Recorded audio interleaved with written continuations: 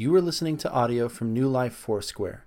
For more information about our church, you can visit us online at newlifefoursquare.org.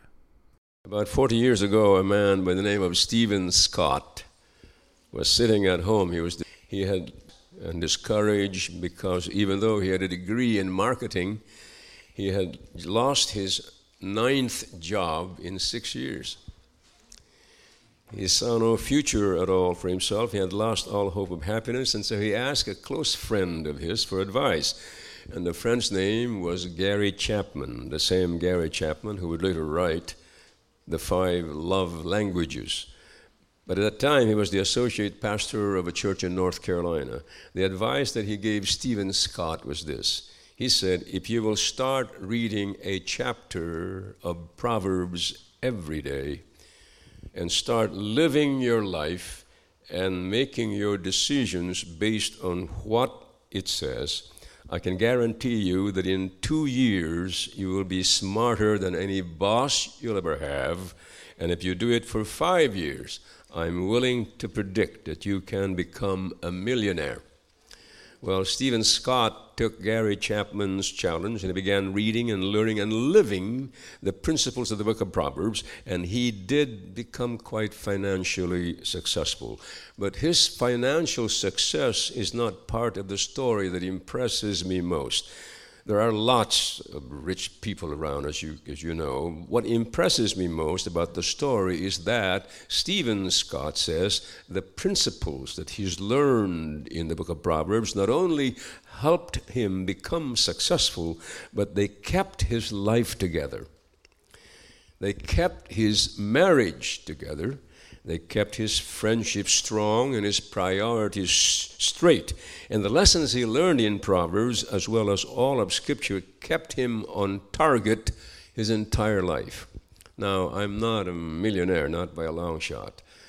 But I can also say that the principles that I have personally learned from the book of Proverbs, and especially the principles I have put into practice in my own life, have guided me well throughout the past 50 years.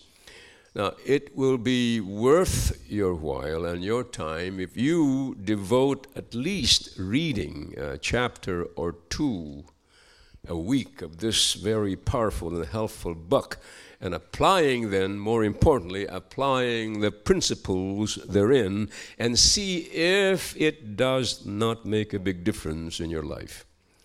You see, the Bible is like our playbook, so to speak.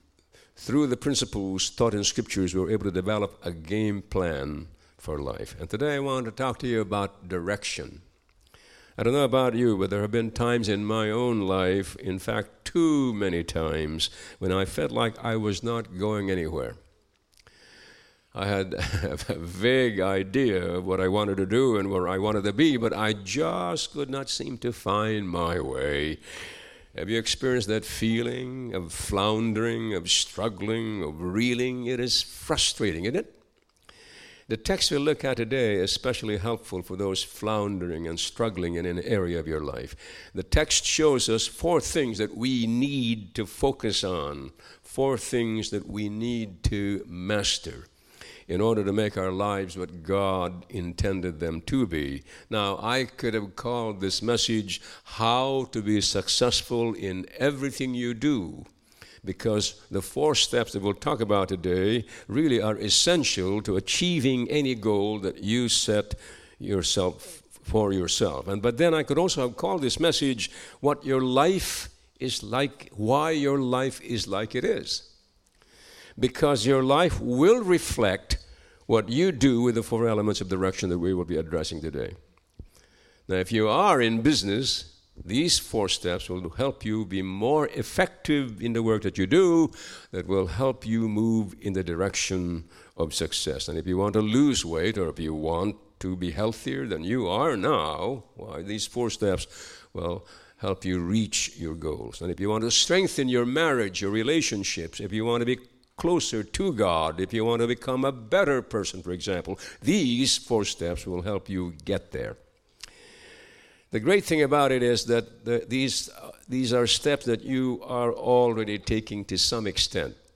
At least, But really, today's message is about mastering these 4 essential elements or components of direction so that your life can become what God made it to be. So let us turn to Proverbs chapter 4, verses 23 to 27. And in these verses, Solomon points out 4 things that you need to do to master the course or the route that you must take in order to reach your destination. The first thing you need to do is this. Verse 23. He says, guard your heart above all else, for it determines the course of your life. Guard your heart. The King James Version says, keep thy heart with all diligence, for out of it are the issues of life. Now, what does he mean when he says, guard your heart? And he's talking about the part of you that defines you more than anything else. He is talking about the deepest part of who you are. What drives you? What motivates you? What do you really want from life? What do you really expect of yourself? That's the part that Solomon calls your heart. That is what he is telling you to guard. There's a song recorded by Selena Gomez titled, "The Heart Wants What It Wants." The song is about a young girl who is trapped in a miserable, dysfunctional relationship with an inconsiderate loser. And there is nothing she can do about it because she is so in love with him. She cannot bring herself to do what is best for her. She says in the song, "I am not alive until you call. And there's a million ways why I should give up on you. But the heart wants what it wants." Yuck. The heart wants what it wants. By the way, this quote goes back all the way to the prolific American poet Emily Dickinson, and it has been repeated countless times since, usually to justify the bad choices we make. Have you ever used that excuse? A lot of people do. I can't help it. I just how I feel, man. I can't change what I want. There's a toned-down version of that sang by Elvis Presley. For I can't help falling in love. Yes, you can. Of course you can. Come on. But he's cute. He's talent. Cute talent won't bring bread to your table.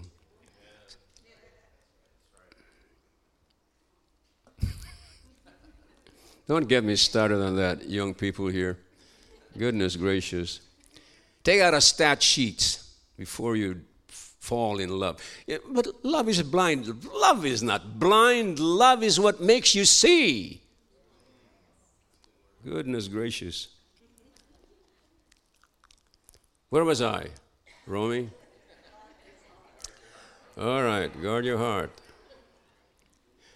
If you've ever gotten yourself in a situation where you want something you should not want, something that is not good for you, and you can't bring yourself to want what you really should want, then you know what a mess life can become when your heart gets in the way. And that's why Solomon says from the very start, guard your heart. Keep thy heart with all diligence. We will eventually, inevitably, and subconsciously move in the direction of that which we want the most. So you need to ask yourself, what do I really want to want more than anything else? The psalmist says, delight thyself in the Lord, and he shall give thee the desires of your heart. King James Version. Now, you can understand this promise to mean that not only will God, listen now, not only will God give you the good things your heart desires, he will also give you, your heart, the right kind of desires. Let me repeat that.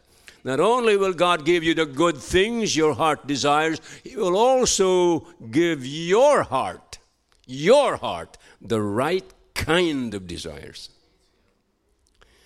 When you delight yourself in the Lord, your heart desires the right things, not the wrong things. Hear what I'm saying? In order to establish direction in life, you need to get it straight at the top of the list. What do I want most in life? What do I want in this particular situation or in this relationship? What do I really want my life to be about? In other words, what do I want to want more than anything else? For example, God, what I really want is to love my wife as Christ loves the church. And what I really want is to do my job with excellence in a way that you will be glorified, you know. What I really want is to manage my money well, right? And what I really want is to be attentive and a loving father to my kids. In order to give yourself this edge of direction, we need to decide once and for all what we want to want more than anything else. And then we need to guard and protect and nurture that desire every step of the way, because the heart determines the course of your life. Here's the second thing Solomon would say that we need to do in order to master the edge of direction. First, he says, guard your heart. Say, guard your heart. All right, now fasten your seatbelts, because the second one is watch your mouth.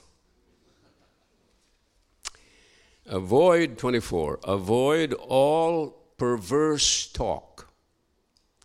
Stay away from corrupt speech.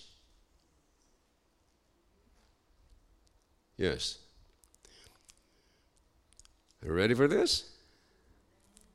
The book of Proverbs has much to say about how we manage our words, boys. Your ability or inability to control your tongue will determine more than anything else the level of success you enjoy in your relationships. If you cannot seem to say the right thing and you constantly seem to say the wrong thing, you will find yourself someday all alone, alienated from everyone in your life.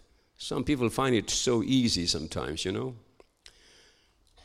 to express themselves. They have no trouble at all saying what is on their mind. We usually refer to these people as, oh man, they are brilliant conversationalists. Some of them can talk and talk and talk on and on and on and use countless words and never get around to saying anything at all. But we all know that there is more to speaking effectively than being able to string words together. There are people who seem to have the ability to say things which seem vague, but in reality is meaningless. This sort of sums the way many people make conversation. Avoid all perverse talk. Stay away from corrupt speech. Now, he's not saying that we should not cuss or tell off-color jokes. Of course, we should not, but he is really talking about more than that. He's talking about, here, listen, refusing to say anything that diminishes the value of God's work in your life. Oh, man, this situation is not going anywhere because nothing works out for me. Listen, that's perverse talk. That's corrupt speech. Well, I guess I will just have to work the situation myself, you know, on my own without any help from God or anyone else. That's perverse talk. That's corrupt speech. When you ridicule, when you criticize, when you demean another person, that is perverse talk. That is corrupt speech. Are you there? When you talk on and on and on and on about your problems with no desire to explore solutions to the problems, when you fill your conversations with pessimism and self-pity, that's perverse talk. That's corrupt speech. We need to watch what we say, because Jesus says what you say flows from what is in your heart. Luke 6:45. And if you find yourself being critical and callous and condescending to those around you, you need to realize that it is not just a words problem with you. It is a heart problem.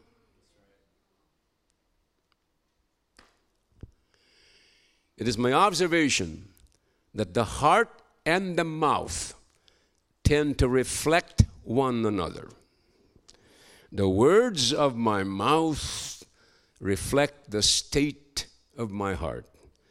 And at the same time, the heart tends to move toward what it hears the mouth say. This is why you can't talk defeat all the time and expect to experience victory. You can't talk about doubt all the time and expect to be brimming with faith. You can't talk about pessimism all the time and expect to be filled with optimism. Your words need to reflect what you want your life to be. Now, the book of Proverbs has more to say about our use of words than just about any other topic.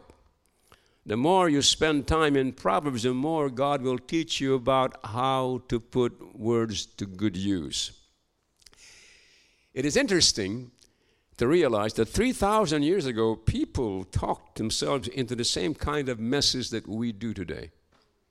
Fools talked foolishness, and they wreaked havoc with their lives. The wise spoke faith and wisdom and truth and experienced God's blessings. If you want to master the edge of direction, watch your mouth. And when all else fails, refer to Proverbs 10:19. Too much talk. It's not like a Chinese thing. Too much talk lead to sin. It's not Confucius say too much. No, it's the book of the Bible. Be sensible and keep your mouth shut.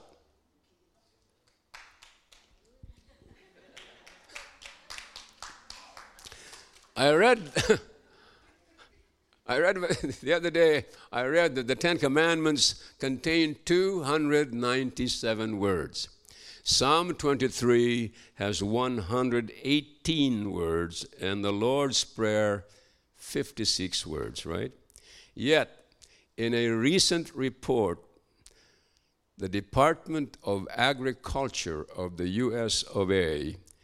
needed 15,629 words to discuss the pricing of cabbage.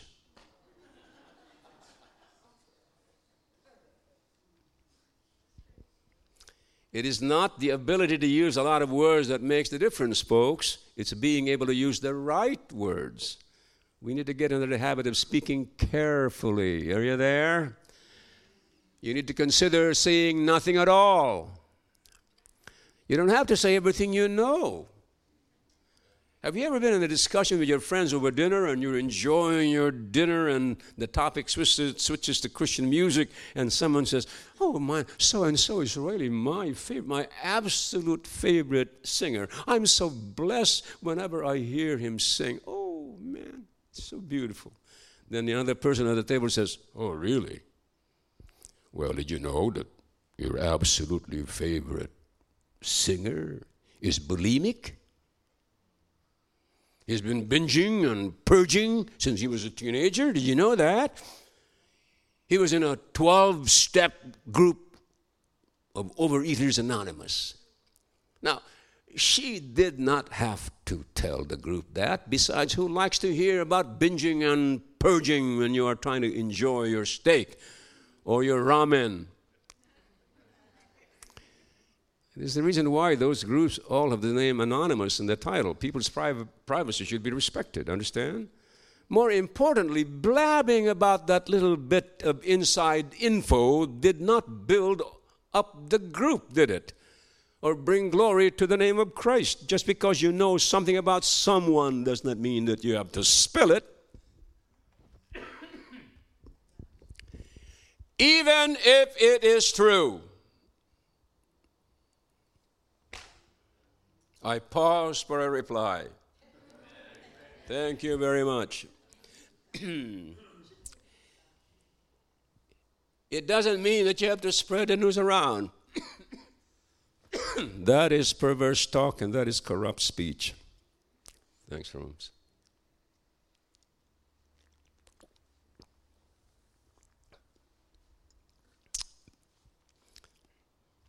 And here's another thing.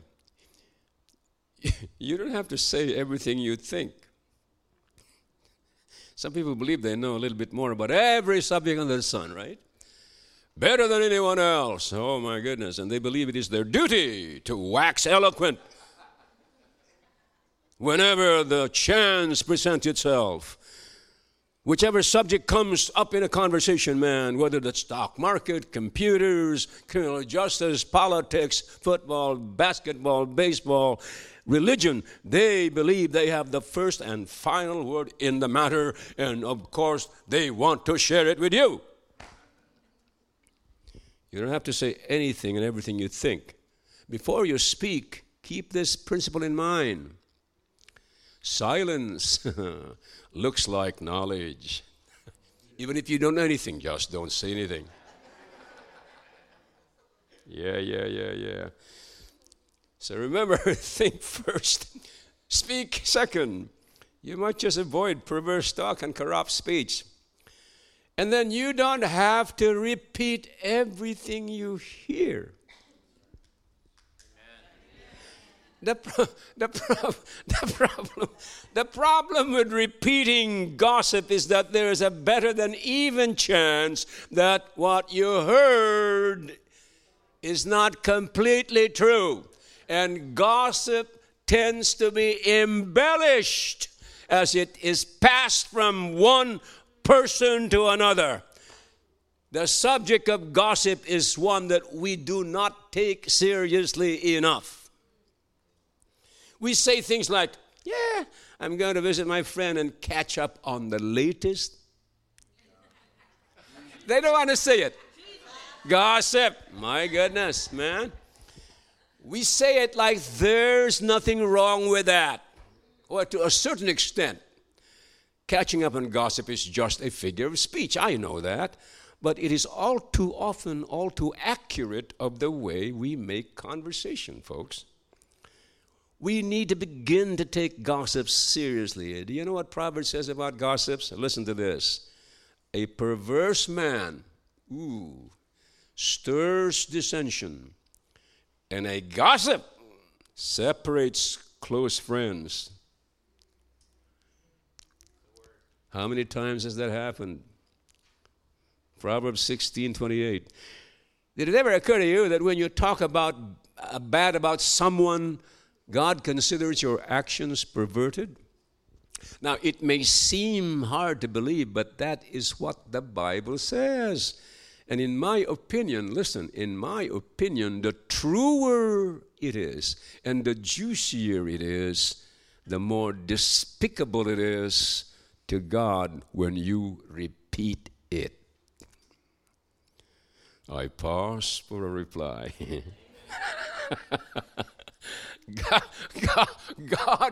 God would much rather that you keep quiet about it, man. Come on. Solomon says, he who covers an offense promotes love, but whoever repeats the matter separates close friends. Proverbs 17:9. Repeating everything you hear destroys friendships. Listen, I have much more to say about this gossip thing, but I think that will do for now. You can unfasten your seatbelts, by the way, because some of you are getting very uncomfortable. Here's a third thing. Fix your eyes. I don't mean have them repaired. I mean keep them focused where they should be focused. Solomon said, verse 25, look straight ahead and fix your eyes on what lies before you. It is so tempting when you're struggling, when you're floundering, to keep your eyes focused on what's causing the problem, isn't it? To waste your time looking at all that is wrong and all that is not right. For example, if your goal is to have a God-honoring, Spirit-filled marriage, listen, and you're not yet there, right? It is so tempting to keep your eyes focused on everything that is not good about him or about her or about the relationship. If your goal is to grow in obedience in your walk with Jesus Christ and you're struggling with some besetting sin, it is so tempting to keep your eyes glued or fixed on your wretchedness. And if your goal is to develop financial stability and security for your family and you are scrambling to keep the lights on, it is so tempting to keep your eyes glued on the problem and not on God's promise of victory. As long as your eyes are fixed on the problem, you'll never be able to move in the direction of the solution to the problem. And so Solomon says, look at where you're going, man. Look at where you want to be.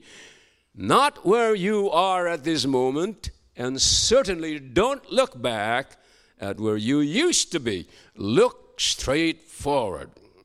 Look straight ahead.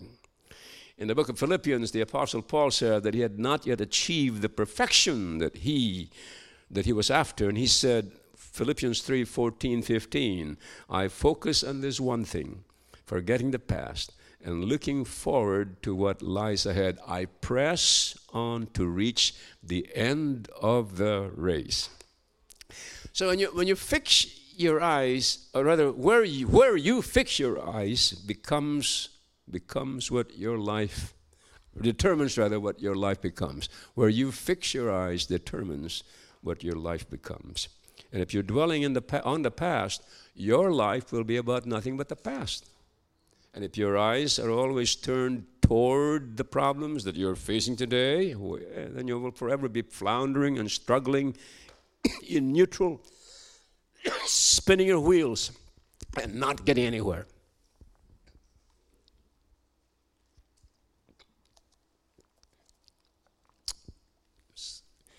I'm so sorry. I'm making some of you thirsty.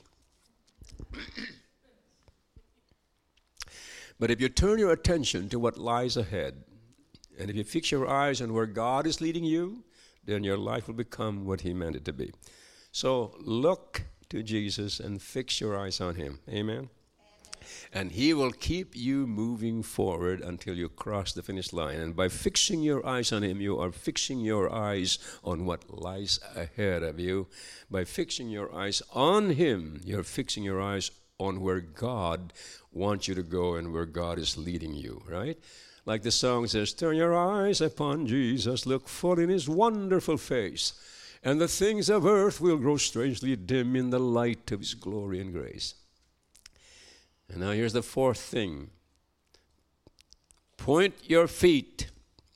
Solomon said, 26-27, mark out a straight path for your feet. And then he says, stay on the safe path. Don't get sidetracked. Keep your feet from following evil. And a lot of the King James, when it states something like this, verse 26, ponder the path of your feet. In other words, think about where you're going. That's what he's saying. Think about the steps you're taking. And then map out a plan that will take you where you are going. For example, if you want to be closer to God, then mark out a path and then map out a plan for you to get there. You know, I'll begin every day with a moment of praise and worship and devotion. I'll read my Bible, spend time in prayer and Bible study before going off to work. I'll stop watching this show and that show, in particular, Walking Dead, or the Kardashians, or the Real Wives of Orange County, or Night of the Living Dead, or CNN. Because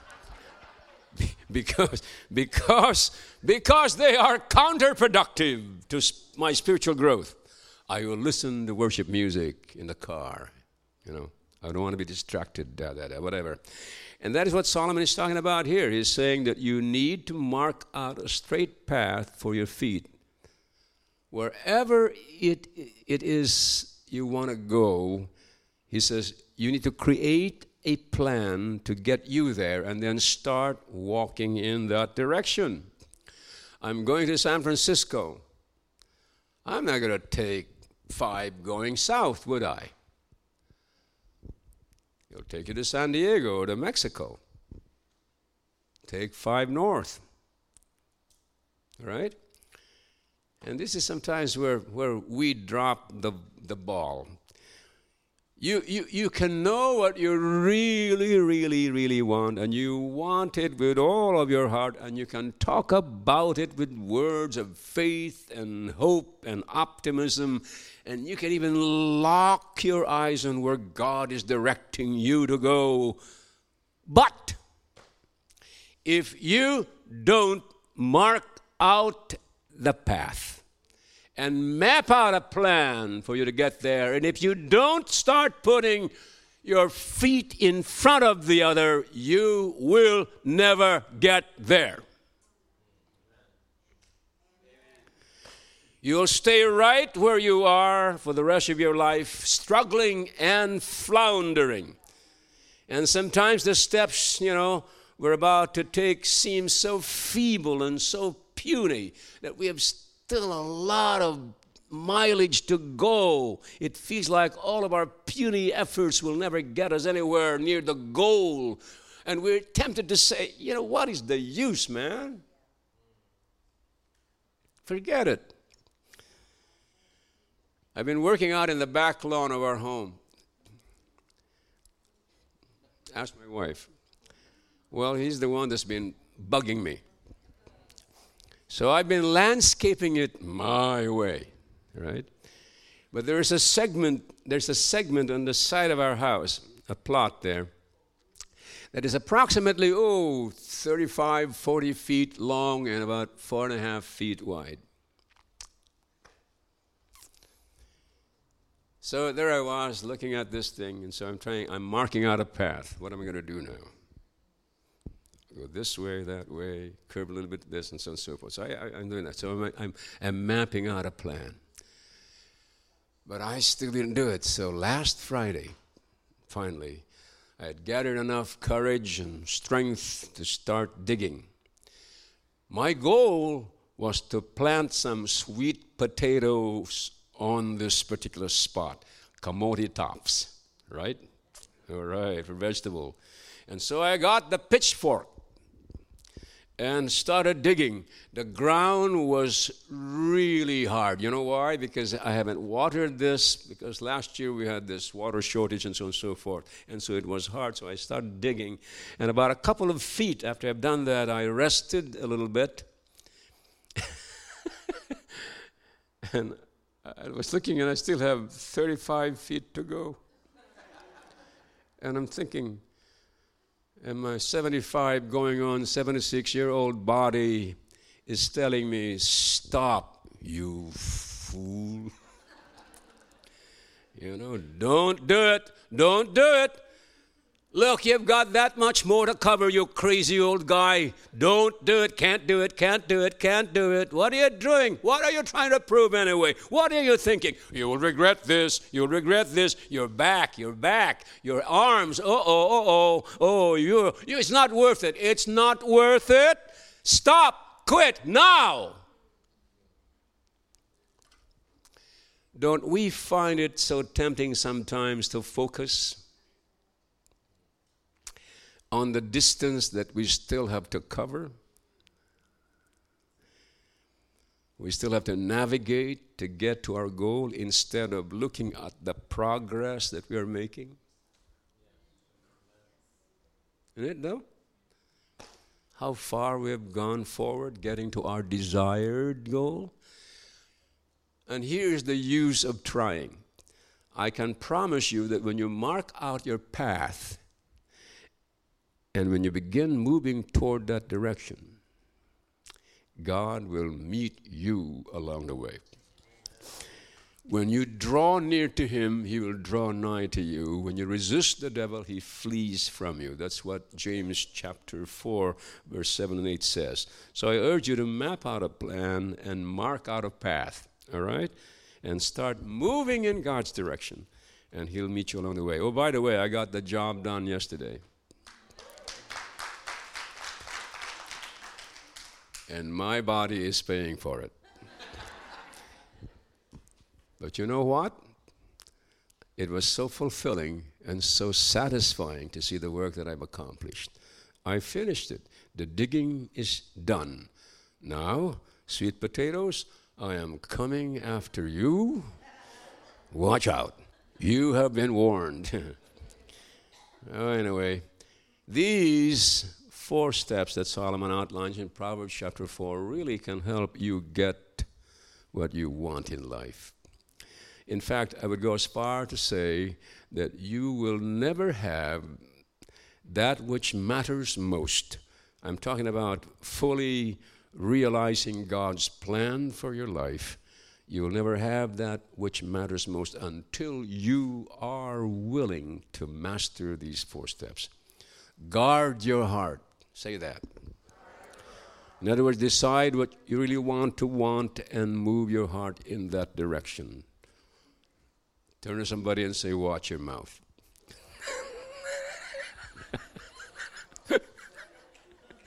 I'm sorry. Abandon all perverse and corrupt speech, including criticism, gossip, doubt, defeat, pessimism, and self-pity. Replace it with words of hope, comfort, encouragement, and faith. It does not reflect what God wants to do in your life. If it doesn't, don't say it. All right, thank you. Then fix your eyes. Say that, fix your eyes. Don't go to the ophthalmologist, all right? Turn your eyes away from the past, okay? And all your problems. Turn from them. Instead, turn your eyes toward Jesus. Fix your eyes on Him, and then focus on where He wants you to go. All right? Don't be distracted. And then point your feet. Say it. Map out a plan and then mark out a path. And then start putting one foot in front of the other, moving in the direction that God is leading you. Amen? And so today's message is not about getting what you want as much as it is about explaining what you get. This is why it could have been called Why Your Life is Like It Is. Where you direct your heart, where you invest your words, and where you fix your eyes, and where you point your feet, these will all determine what your life becomes. I'm saying that if you and everyone else in the world follow these same steps, at least to some extent, some do it in a haphazard and inconsistent way, some do it with clarity and focus. I'm encouraging each one of us here today to focus on the direction that your life is taking. So here it is, your heart, your mouth, your eyes, your feet. Master these 4 elements of direction, and your life will become all that God has promised it to be. Guaranteed. Let's all stand. All right. Isn't the Bible great? Huh? Isn't it though? Go to the book of Proverbs, man. Start reading it. And then not only reading it, but more importantly, start applying it in your life. Praise the Lord for that. Thank you for the word today, Lord. And we just commit these to you. And I pray that it would not have fallen on deaf ears, just one ear and out the other, but rather it would sink deep in their hearts. In Jesus' name I thank you, and we give you praise and glory. Everybody said amen. Okay, guys, go ahead. I'm done. Thank you for listening to audio from New Life Foursquare, located in Harbor City and Norwalk, California. Feel free to make copies of this audio to share with others, but please do not charge for those copies or change the content in any way without permission. For more information, you can visit us online at newlifefoursquare.org.